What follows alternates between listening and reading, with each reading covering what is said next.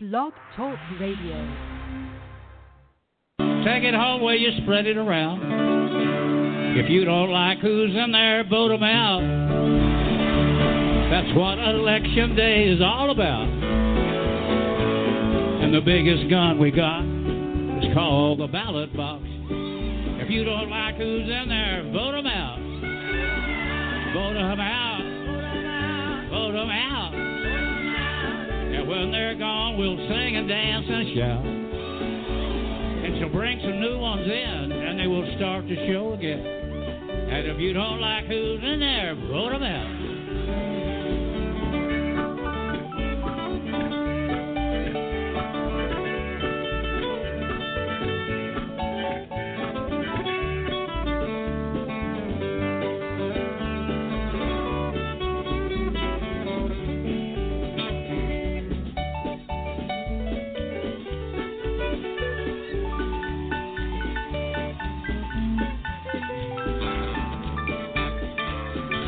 Growing up, my family went back and forth between lower middle class and working class.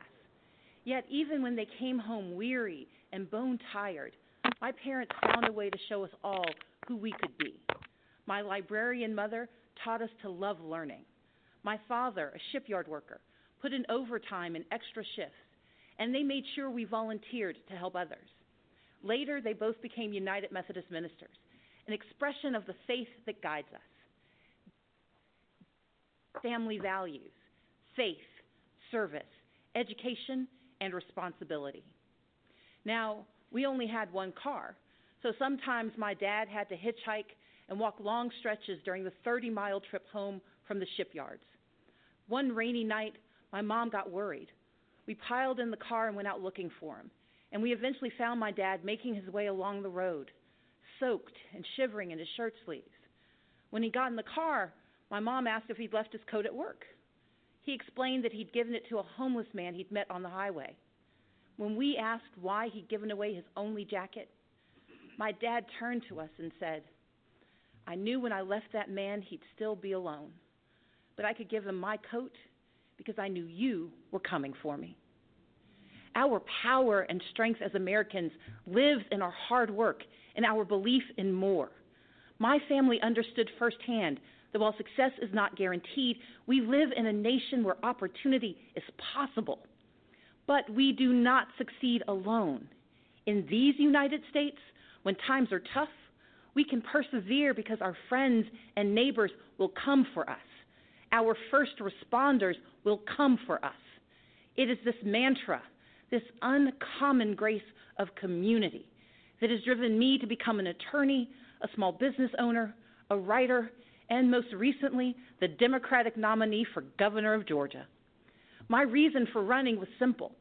I love our country and its promise of opportunity for all. And I stand here tonight because I hold fast to my father's credo. Together, we are coming for America, for a better America. Just a few weeks ago, I joined volunteers to distribute meals to furloughed federal workers. They waited in line for a box of food and a sliver of hope since they hadn't received paychecks in weeks. Making livelihoods of our federal workers a pawn for political games is a disgrace. The shutdown was a stunt, engineered by the President of the United States, one that defied every tenet of fairness and abandoned not just our people, but our values. For 7 years, I led the Democratic Party in the Georgia House of Representatives. I didn't always agree with the Republican speaker or governor, but I understood that our constituents didn't care about our political parties. They cared about their lives. So when we had to negotiate criminal justice reform or transportation or foster care improvements, the leaders of our state didn't shut down. We came together, and we kept our word. It should be no different in our nation's capital. We may come from different sides of the political aisle, but our joint commitment to the ideals of this nation cannot be negotiable. Our most urgent work is to realize Americans' dreams of today and tomorrow, to carve a path to independence and prosperity that can last a lifetime. Children deserve an excellent education from cradle to career. We owe them safe schools and the highest standards, regardless of zip code. Yet this White House responds timidly, while first graders practice active shooter drills, and the price of higher education grows ever steeper. From now on, our leaders must be willing to tackle gun safety measures and face the crippling effect of educational loans, to support educators and invest what is necessary to unleash the power of America's greatest minds. In Georgia and around the country, people are striving for a middle class where a salary truly equals economic security. But instead, families' hopes are being crushed by Republican leadership that ignores real life or just doesn't understand it. Under the current administration, far too many hard-working Americans are falling behind, living paycheck to paycheck, most without labor unions to protect them from even worse harm. The Republican tax bill rigged the system against working people. Rather than bringing back jobs, plants are closing, layoffs are looming, and wages struggle to keep pace with the actual cost of living. We owe more to the millions of everyday folks who keep our economy running, like truck drivers forced to buy their own rigs, farmers caught in a trade war, small business owners in search of capital, and domestic workers serving without labor protections. Women and men who could thrive if only they had the support and freedom to do so. We know bipartisanship could craft a 21st century immigration plan, but this administration chooses to cage children and tear families apart. Compassionate treatment at the border is not the same as open borders. President Reagan understood this. President Obama understood this. Americans understand this. And Democrats stand ready to effectively secure our ports and borders. But we must all embrace that from agriculture to healthcare to entrepreneurship, America is made stronger by the presence of immigrants, not walls. And rather than suing to dismantle the Affordable Care Act, as Republican attorneys general have, our leaders must protect the progress we've made and commit to expanding healthcare and lowering costs for everyone. My father has battled prostate cancer for years. To help cover the cost, I found myself sinking deeper into debt, because while you can defer some payments, you can't defer cancer treatment. In this great nation, Americans are skipping blood pressure pills, forced to choose between buying medicine or paying rent. Maternal mortality rates show that mothers, especially black mothers, risk death to give birth. And in 14 states, including my home state, where a majority want it, our leaders refuse to expand Medicaid, which could save rural hospitals, save economies, and save lives. We can do so much more. Take action on climate change. Defend individual liberties with fair-minded judges. But none of these ambitions are possible without the bedrock guarantee of our right to vote. Let's be clear. Voter suppression is real. From making it harder to register and stay on the rolls, to moving and closing polling places, to rejecting lawful ballots, we can no longer ignore these threats to democracy. While I acknowledge the results of the 2018 election here in Georgia, I did not, and we cannot, accept efforts to undermine our right to vote. That's why I started a nonpartisan organization called Fair Fight to advocate for voting rights. This is the next battle for our democracy, one where all eligible citizens can have their say about the vision we want for our country. We must reject the cynicism that says allowing every eligible vote to be cast and counted is a power grab. Americans understand that these are the values our brave men and women in uniform and our veterans risk their lives to defend. The foundation of our moral leadership around the globe is free and fair elections, where voters pick their leaders, not where politicians pick their voters. In this time of division and crisis, we must come together and stand for and with one another. America has stumbled time and again on its quest towards justice and equality. But with each generation, we have revisited our fundamental truths, and where we falter, we make amends.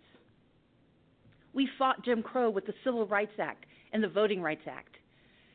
Yet we continue to confront racism from our past and in our present, which is why we must hold everyone from the highest offices to our own families accountable for racist words and deeds, and call racism what it is, wrong. America achieves a measure of reproductive justice in Roe v. Wade, but we must never forget it is immoral to allow politicians to harm women and families to advance a political agenda. We affirmed marriage equality, and yet the LGBTQ community remains under attack. So, even as I am very disappointed by the President's approach to our problems, I still don't want him to fail. But we need him to tell the truth and to respect his duties and respect the extraordinary diversity that defines America. Our progress has always been found in the refuge, in the basic instinct of the American experiment, to do right by our people. And with a renewed commitment to social and economic justice, we will create a stronger America together. Because America wins by fighting for our shared values against all enemies, foreign and domestic. That is who we are.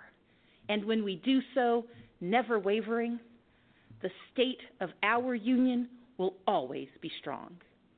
Thank you, and may God bless the United States of America.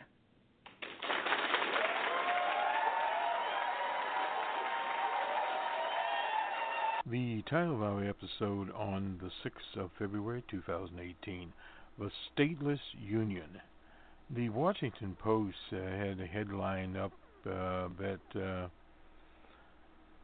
on the Trump State of the Union, the dissolute State of the Union speech, Trump seeks unity while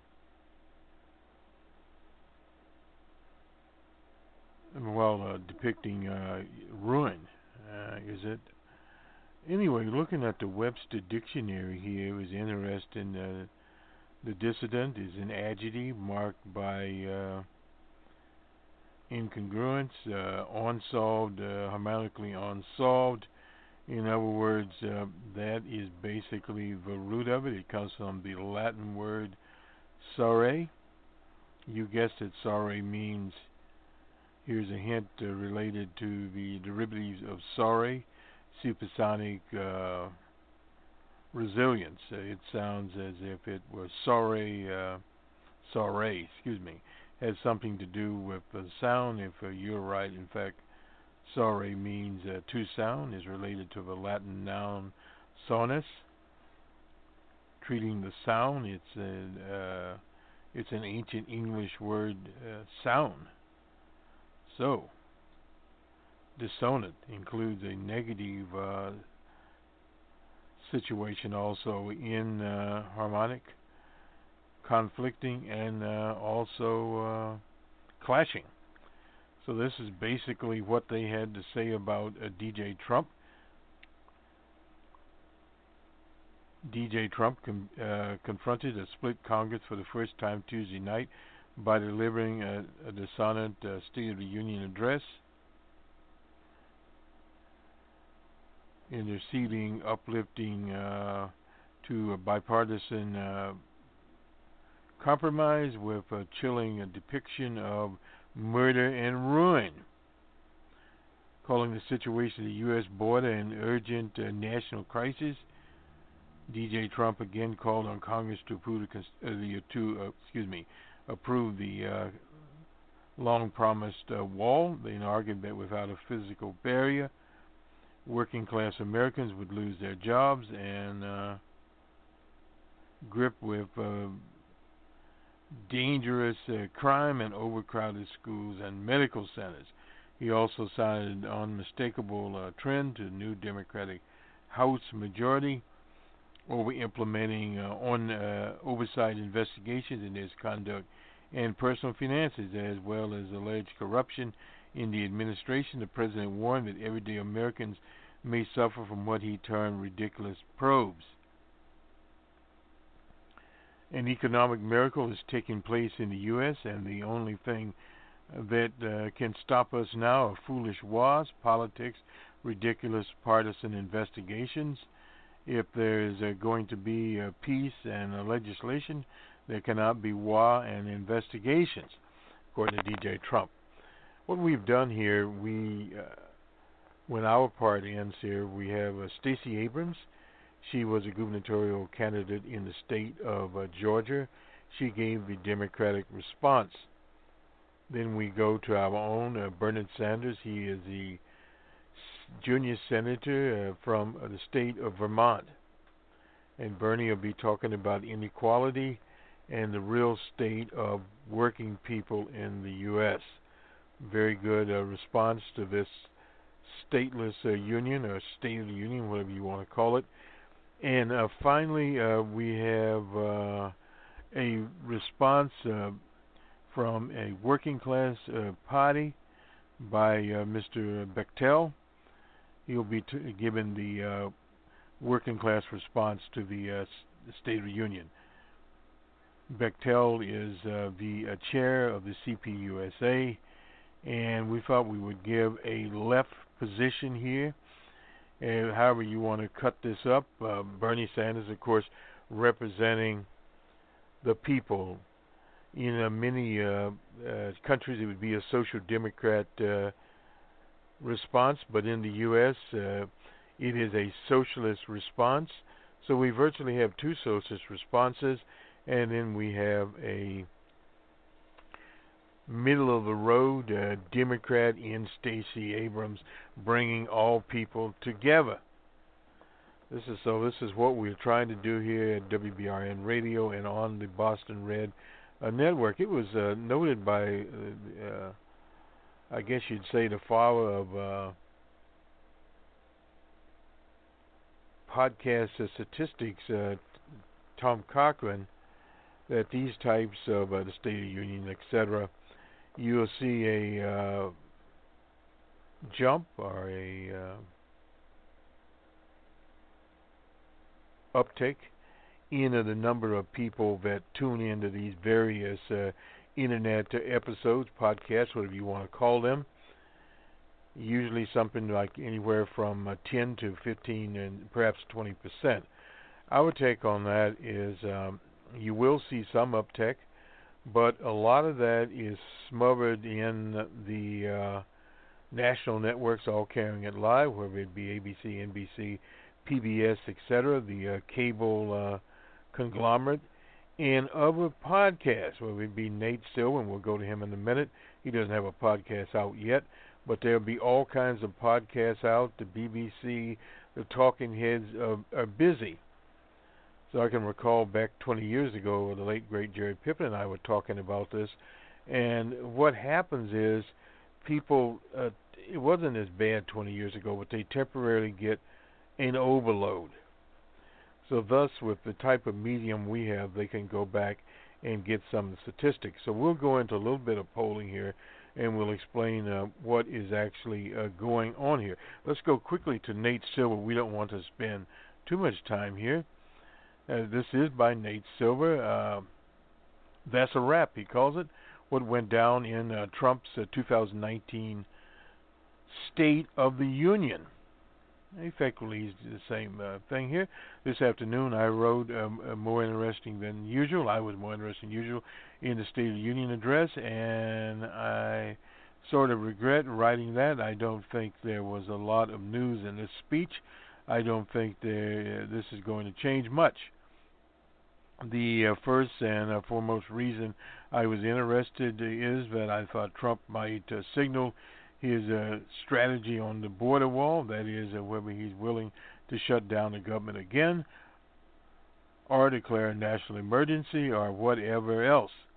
But he didn't really do that. It's not even clear that he had his strategy figured out. Now, arguably, the lack of a threat to shut down the government or declare a national emergency is itself noteworthy, pulling back from the brink, if you will, but there was also enough rhetoric about the importance of the wall, about the dangerous illegal immigrants is that I'm not sure I'd give too much credence to that theory.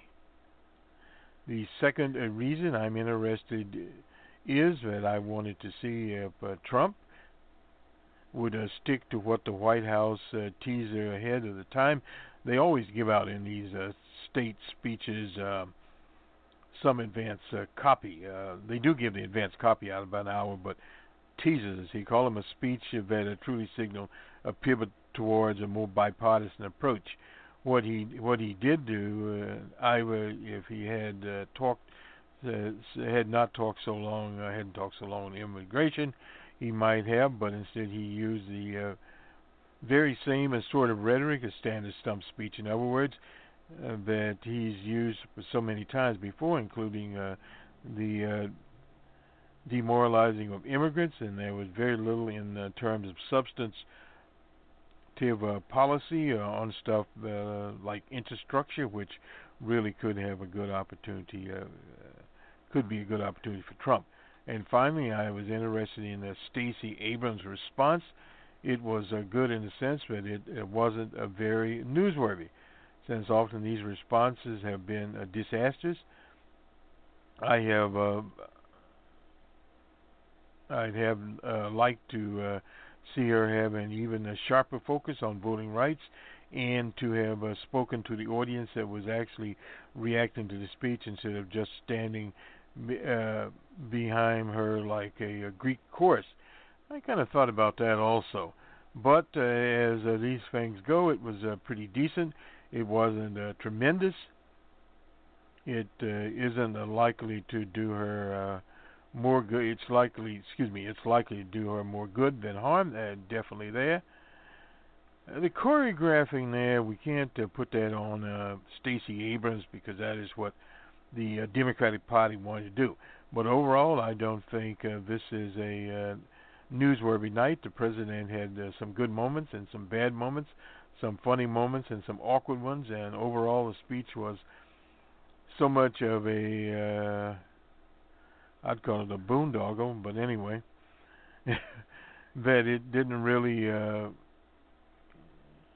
cohere into that is going to matter.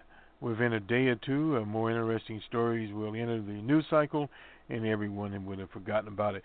Even some of the better State of the Unions out there that Barack Obama introduced, or sometimes forgotten about because of the old hodgepodge effect here, as he calls it, period.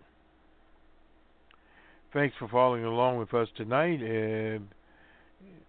everyone, and Nate will have some closing takeaways in a moment. Well, we just had the closing takeaways here. Anyway, let's see what else we got here. I'm just looking down. Well, Perry Beacon Jr. Anyway, these are just some various people that work here in terms of Abrams' future. This is Terry Beacon Jr. I feel like Trump could lose the 2020 election, but still win Georgia, dragging the GOP Senate candidate there too. I think 2 statewide losses is curtains for Abrams' career, so running in 2020 is a risk. In other words, if she decides to run in 2020. Nate Silver, Fox News panel line is that Abrams' response was well delivered, especially given that it was a hard speech to tackle, but it was too pessimistic. Well, I didn't sense her as pessimistic. I sensed that she was actually upbeat, optimistic, talked about her parents. The CNN panel, this is from Mika Cohen, gave Abrams good marks.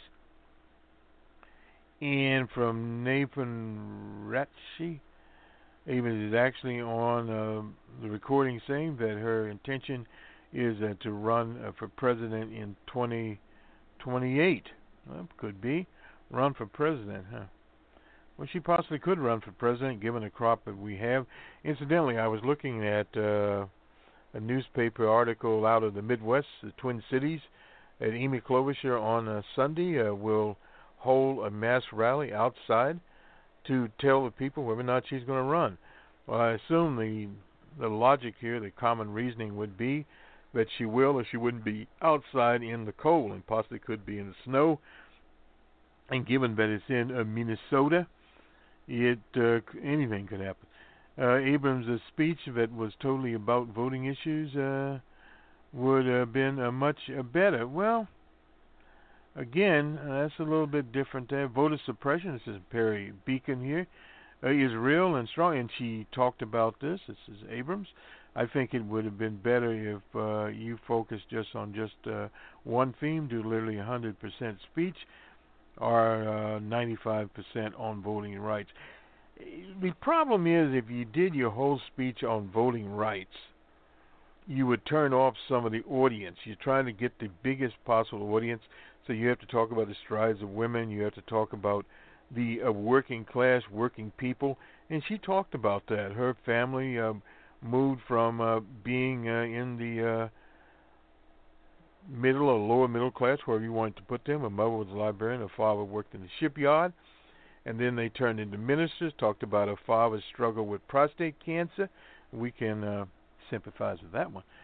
It is kind of difficult to quickly react to what the president actually said.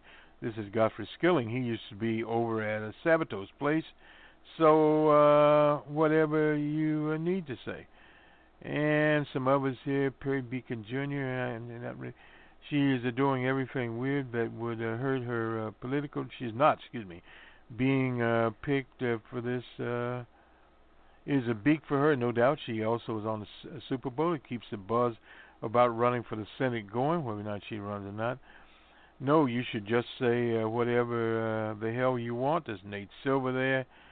And Perry Beacon Jr., Abrams gave an interesting speech, had a great sense of humor. She did indeed. This is a speech that sounds like it was written by Nancy Pelosi and Schumer's staff, but because I'm sure they did have some input, probably did. That's probably some of the problems. Anyway, let's see. From Meredith Conroy, I think Abrams is smart to start with the shutdown. Several Democrats brought furlough workers as guests. Well, she did do that. Like Elizabeth Warren, who invited, and I'm not going to try to get her name going here. The delivery was bad in the first couple of minutes because she was speaking too fast, probably nervous, no doubt about that. I agree there. Yeah, that was a little bit off there. You'll hear it incidentally. Nate Silver, why are people randomly standing behind her? It's like somebody said, it's awkward to speak without an audience, and so instead they managed to find an equally awkward way of it. It looked like in the Greek pyramids or something. Anyway, speaking to the base isn't going to get Trump his wall. That's Godfrey Skilling. That's a very good point that he made. And let me see what else we got going here. But why are speeches so hard at Vox? Put it in, this is Andrew Pocock, I guess, put it in 2016. Part of the problem is that the opposition party never has a venue that matches that of the president. No doubt about that. The audience has already sat through a long speech. Well, there's no doubt about that also. Speaking of this, like the Republican Bobby Gentle, we don't know where he is. In 2009, long-serving politicians like Democrat Steve Beshear to deliver a compelling rebuttal. Steve Beshear, if I remember, did a good job. Initially, it looked like the Democrats' selection of Abrams this year would be evident that the party had worked through some of its internal conflicts. Abrams appeared to a different segment of the Democratic base and presented a clear voice of resistance to Trump. Having Abrams give the official response also might indicate that Democrats are willing to embrace some new ideas, new people to be the face of the party. But the official response from progressives, African Americans, plus the Spanish language response hadn't stopped. Bernie Sanders of the Working Family Party from planning their own version. Yes, Bernie had a very good one. Bernie was very good in his delivery. You'll hear that in a minute. And so was Mr. Bechtel. And the left compete to hear next year's response to the State of the Union will be during the lead up to the 2020 there. And there will be a rebuttal to reflect each of the many candidates who are expected to vie for the nomination. There's no doubt there will be a lot of candidates there. We can kind of bet on that one.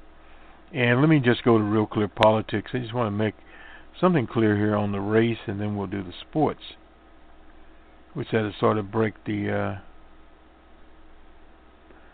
we forgot about Northam. Didn't have anything to say about him. I was looking at Real Clear. They usually have a lot of articles. We encourage people to do that. You know, stumbling his way to the Mideast retreat. Yeah, anyway.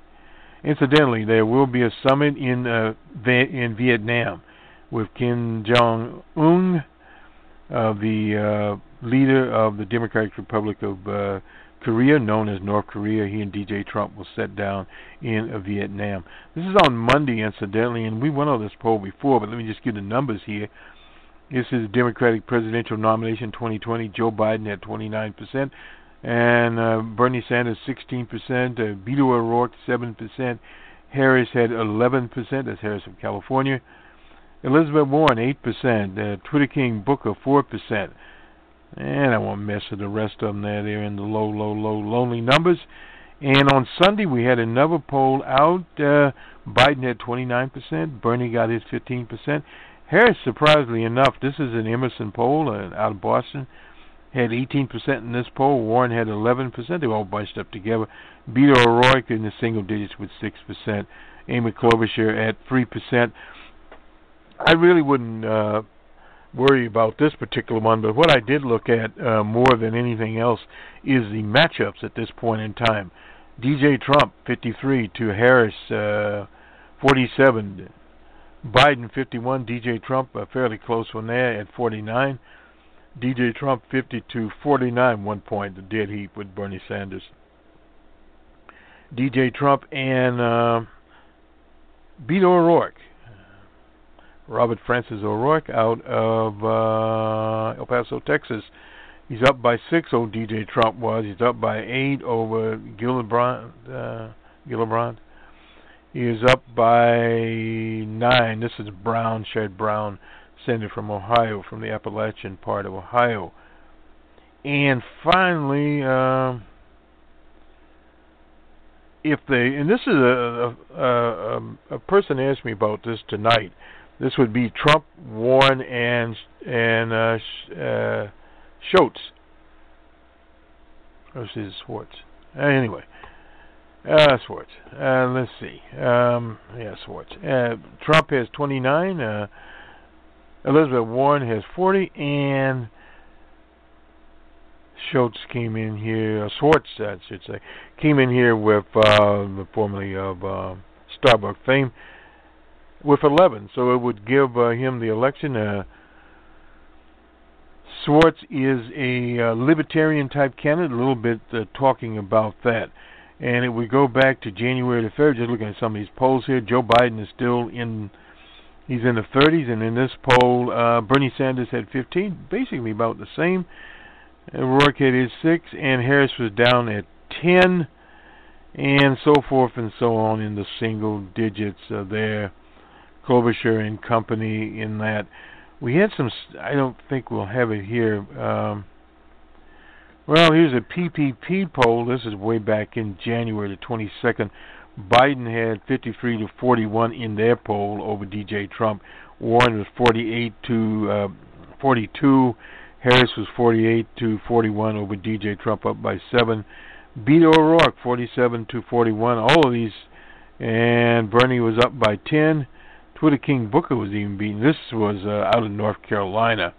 A little different situation. Now, incidentally, the Washington Post came up with a some type of a registration card, a card that Elizabeth Warren signed in longhand or ballpoint pen, whatever, that said she was an American Oprah Winfrey.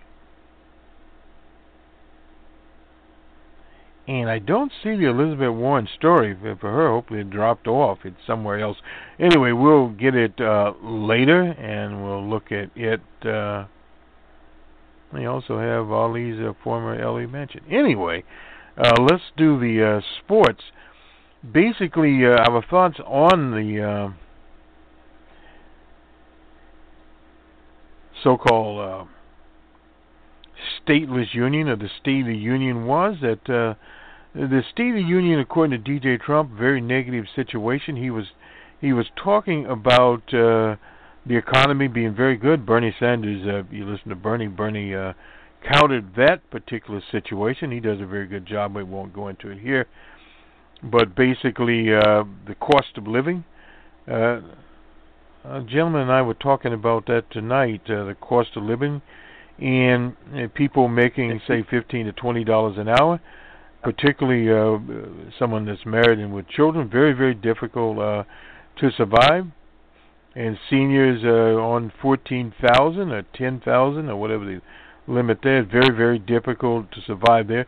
So these are some of the realistic things that are actually going on. Let's do the sports very quickly. We'll start with college basketball. We had Missouri at Tennessee.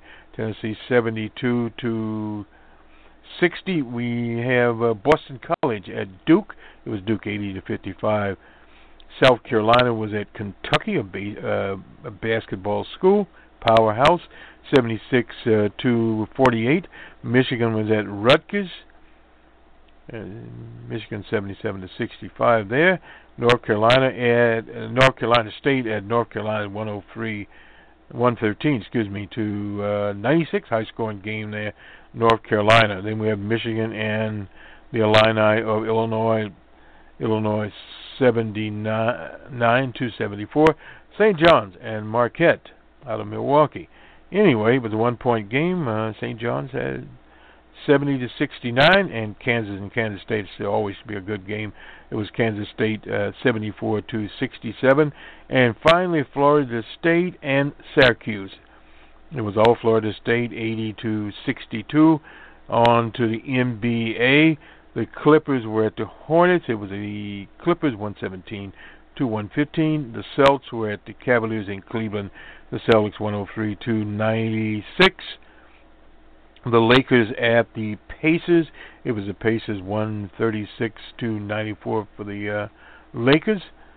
The Pistons at the Knickerbockers. It was the Pistons 105 to the Knicks 92. The Raptors at the 76ers. It was the Raptors 119 to 107. The T-Wolves were at the Grizzlies. It was a 2-point game. Grizzlies 108 to 106. The Magic was at the Thunder in OKC. It was the Thunder 132 to 122. And finally, the Heat was out in Portland, and the Heat actually pulled this game out 118 to 108. And on to the National Hockey League. And no music tonight. The Islanders were at the Bruins. It was the Bruins 3 to 1. The Wild was at the Sabres. It was the Sabres 5 to 4. And the Blues and the Panthers. It was the Blues of St. Louis, the Kings and the Devils. The final there, Kings 5 to 1. Or is that 6 to 1? I have my glasses on. I always have to look at these things and see what's going on here. Yeah, 5 to 1. Okay. The Hurricanes and Penguins. The Hurricanes shut out the Penguins 4-0. The Canucks and Capitals. It was the Capitals 3 to 2. The Ducks of Anaheim and the Canadiens. It was Canadiens 4 to 1. The Golden Knights of Las Vegas 3 to 2 over the Lightning. And the Coyotes and Predators. Predators 5 to 2. The Sharks and Jets in an overtime. It was the Sharks 2 to 1 over the Winnipeg Jets. The Blue Jackets and Avalanche. It was the Blue Jackets 6 to 3. And the Blackhawks and Oilers. It was the Blackhawks 6 to 2. Ah, yes. Anyway, that does the sports, and on to Stacey Abrams, and then Bernie Sanders, and then Mr. Bechtel of the CPUSA to give the working class response.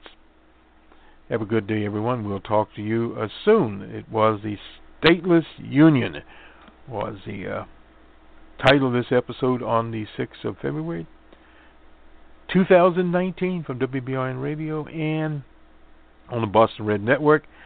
This is Boston Red himself from the Jerry Pippin broadcast booth. We had to get that in. Good day. Let me thank all of you for joining me tonight.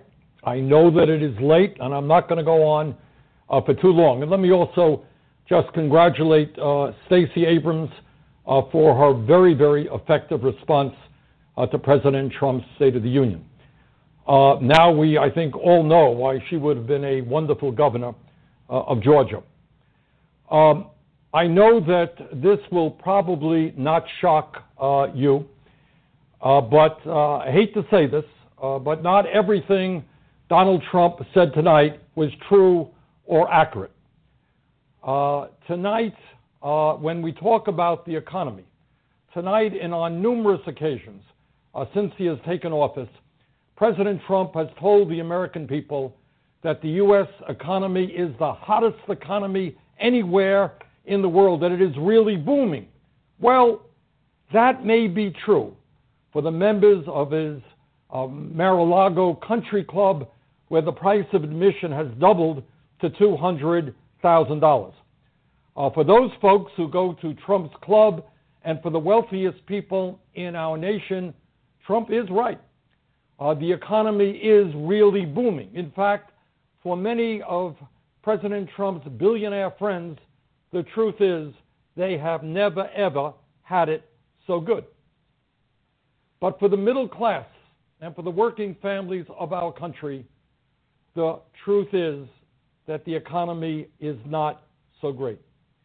Over the last year, for example, real inflation accounted for wages for the average American worker is up by all of 1.2%, just $9.11 a week. In fact, real wages for that same worker, that average American worker, are lower today than they were in 1973. Let me repeat that. The average American worker, after adjusting for inflation, is earning less today than he or she did 46 years ago, despite huge increases in productivity. Sadly, millions of American workers are now forced to work 2 or 3 jobs just to pay the bills and to keep their heads above water economically. In America today, and somehow or another, President Trump didn't mention this in his speech, we have more wealth and income inequality than almost any major country on earth. And it is more unfair, more unequal now than at any other time since the Gilded Age of the 1920s. Yes, the economy is great for the 3 wealthiest people in America who own more wealth than the bottom half of our country, 160 million Americans. Yes, the economy is great for the top 1% who now earn 46% of all new income in our economy. Yes, the economy is great for the top 25 hedge fund managers on Wall Street who made nearly twice as much income last year as all 140,000 kindergarten teachers in our country. 25 hedge fund managers. Yeah, the economy is great for the 5 richest people in America who have seen their wealth go up by over $100 billion since Trump was elected, and for corporations that have announced over $1 trillion in stock buybacks in 2018 alone. Yes, the economy may be great for those folks, but it is absolutely not booming for the nearly 80% of American workers who live paycheck to paycheck, desperately hoping that their child doesn't get sick, praying that their car doesn't break down, or that they don't lose their job.